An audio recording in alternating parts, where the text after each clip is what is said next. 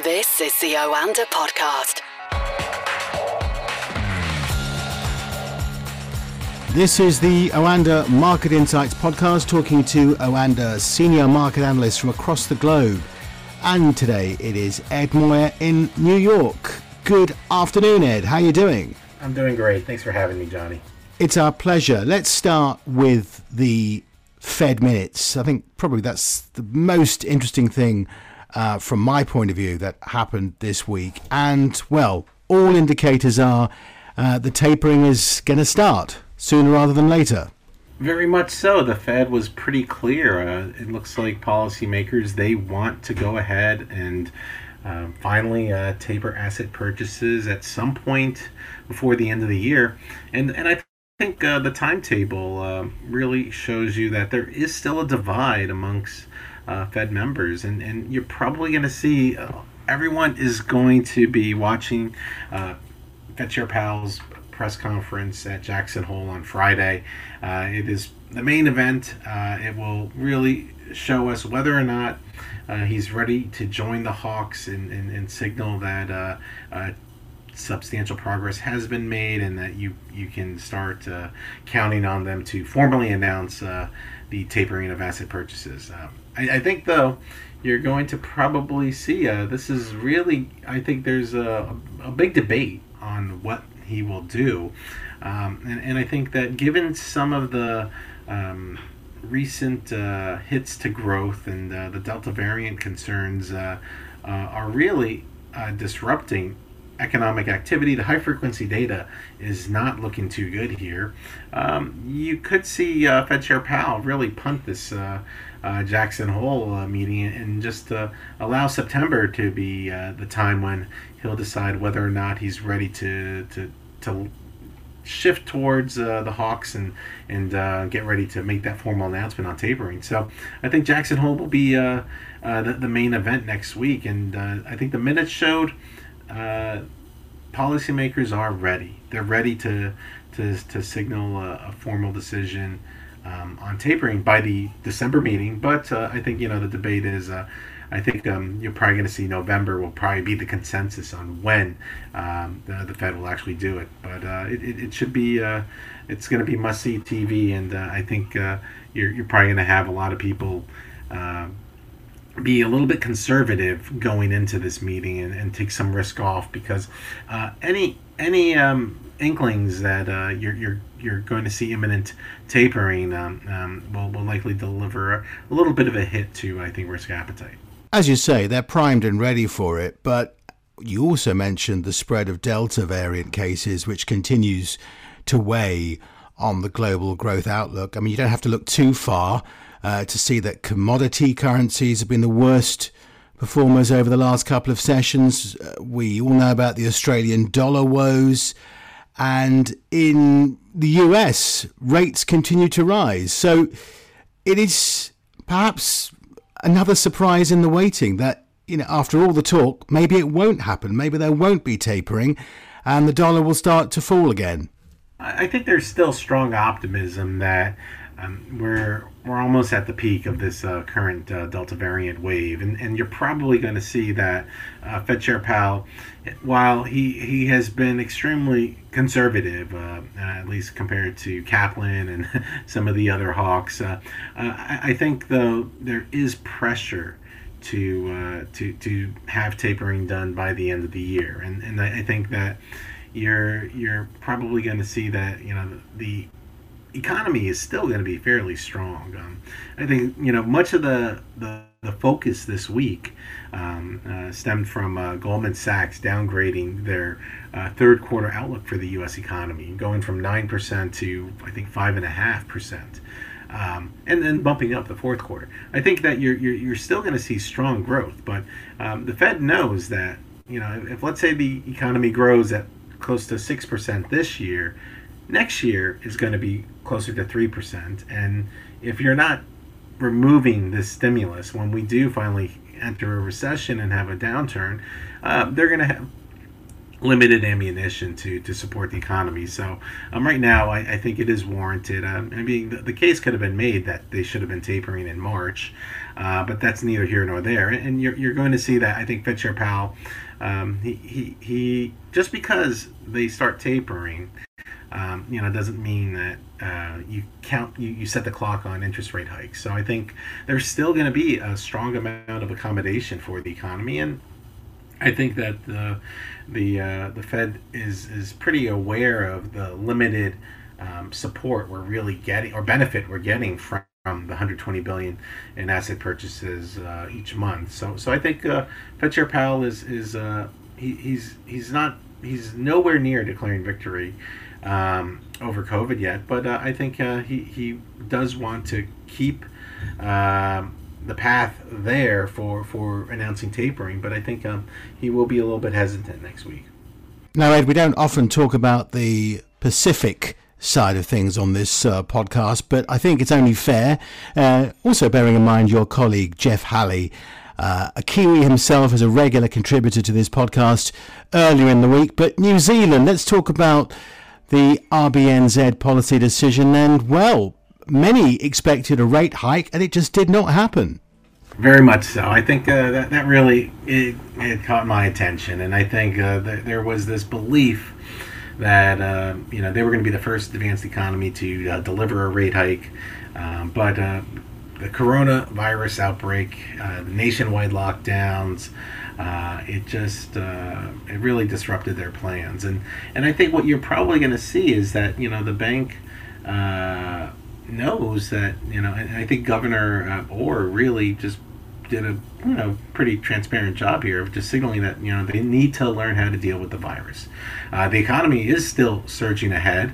This current wave is going to be a road bump, but it was, I think, strong enough to really kind of delay a rate hike. And what's interesting, I think, is that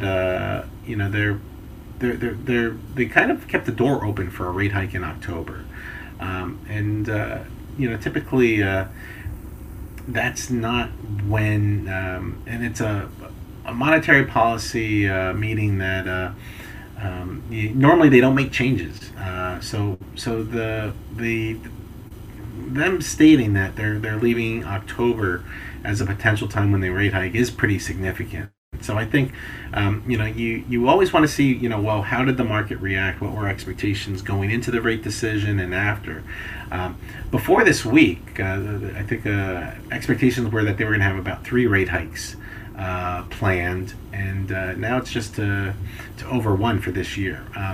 The expectations by the end of next year, they're pricing in those 3.5 rate hikes.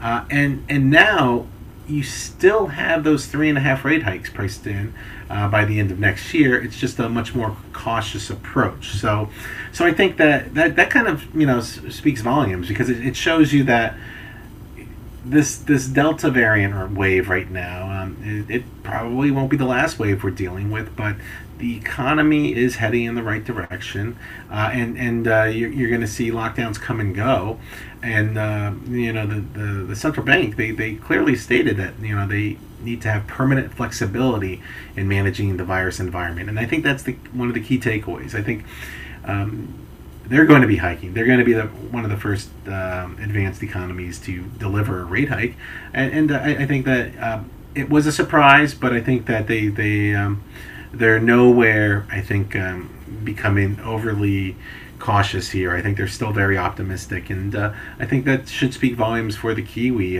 probably later in the year, and I think you'll probably see that currency really start to gain momentum. Okay, and I wanted to ask you about Palantir, which has bought $50 million worth of gold bars in August as cash accumulates. What is the significance of that? Palantir's decision to buy gold bars is pretty important.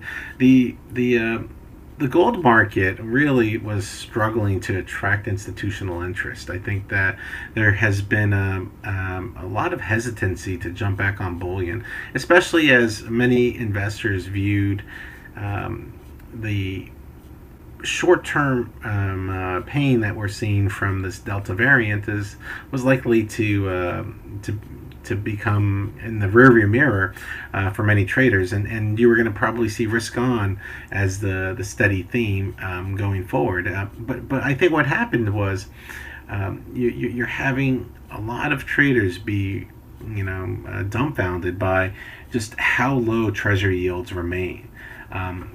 Given where we are, given the potential taper announcements, the 10-year Treasury yield is still stuck at 125. It's been really kind of bouncing between 120 and 130, and right now there is I think this new assessment that, okay, even if the Fed starts tapering, let's say as early as November, you're still not going to have interest rate hikes until probably 2023.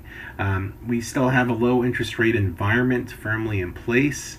I think a lot of fixed income traders believe that we've already seen the high in treasuries for the year, and that low interest rate environment is really forcing investors to go into gold, and believe it or not, they're also going into Bitcoin. and I think that you're probably going to have a lot of people remain committed to diversifying away from equities right now. I think there's this concern that valuations got way too ahead of themselves. And when you take a look at some of the recent surveys, whether it's the Charles Schwab one or the IIAI survey, there has been a lot of hesitancy right now for stocks. It's somewhat kind of tilting the market to believe that investors are right now ready to be cautious, and you're probably going to see gold have a make or break moment here. I think if Fetcher Powell remains a little bit more of the wait and see approach as far as seeing how the economic recovery unfolds, and whether or not Delta variant is becoming a drag here. That a dovish Jackson hole will allow gold to break above that 1800 level, and then potentially see a tremendous amount of technical buying. But if he does want to move forward in joining the chorus of hawks and queue up a potential September formal announcement for tapering, gold could easily crumble to 1700 and possibly lower. So next week is going to be pivotal for gold, and you're probably going to see a lot of investors are just going to want to be cautious and careful in trading gold because the volatility is going to remain elevated. And I think, though, right now you're probably going to see there is I think some expectations brewing that you're going to have Fetcher Powell just kind of stick to his guns and kind of punt this meeting. So if that happens, if gold immediately breaks out higher, you should see strong momentum there. If gold kind of struggles to break out, then I think you'll probably continue to see it consolidate. Okay, well, talking of next week, let's briefly discuss the standout moments for you coming up in the next 7 days or so. What stands out for you? Obviously, it's a busy week. Typically, right before the last full week of the month, we get those flash PMI readings, and I think there's expectations that Germany is going to be strong. I think France and Italy and Spain are going to have some softness, but I think you're going to have there's a lot of optimism here that despite the Delta variant, I think you're going to still see the manufacturing and service sectors still remain in expansion territory. U.S. also has their flash PMIs. Those should be fairly steady. In addition, I think you're going to probably have a lot of focus on housing data for the U.S., and I think that data should confirm that the peak is in and that you're probably going to see housing market's still strong. It's just it just can't keep that torrid pace, and that's all on Monday. So a busy Monday. Vice President Kamala Harris will be visiting Singapore and Vietnam. A lot of I think there's going to be also a big emphasis on Iran and also with nuclear talks there. You're also going to see, I think, one key rate decision that I think will draw some attention is the Hungarian Central Bank. They're expected to raise interest rates by 30 basis points. Tightening is going to be a theme. Runaway inflation for some countries, forcing these central banks. That's going to draw a lot of focus. Tuesday also has German GDP, and I think when you go to Wednesday, the IFO surveys will show that business climate still remains stronger, slightly softer than the prior month, and expectations will likely ease a little bit too. But I think there's still optimism there in Germany. We'll also have preliminary durable goods for the U.S. That's going to be a focal point for many traders. And then Thursday, the beginning of Jackson Hole, we'll hear from a plethora of Fed speak, but I think a lot of traders will focus on Powell's speech on Friday. And also on Friday, we'll get that second reading of GDP and also initial jobless claims. So a busy week. Quiet in Asia. There's some Australian retail sales data, Chinese industrial profits, but for the most part, heavily focused on the Fed. Okay, busy week indeed. Enjoy your weekend ahead of that busy week, Ed. We'll speak to you again very soon. Thank you. You too. CO and a podcast.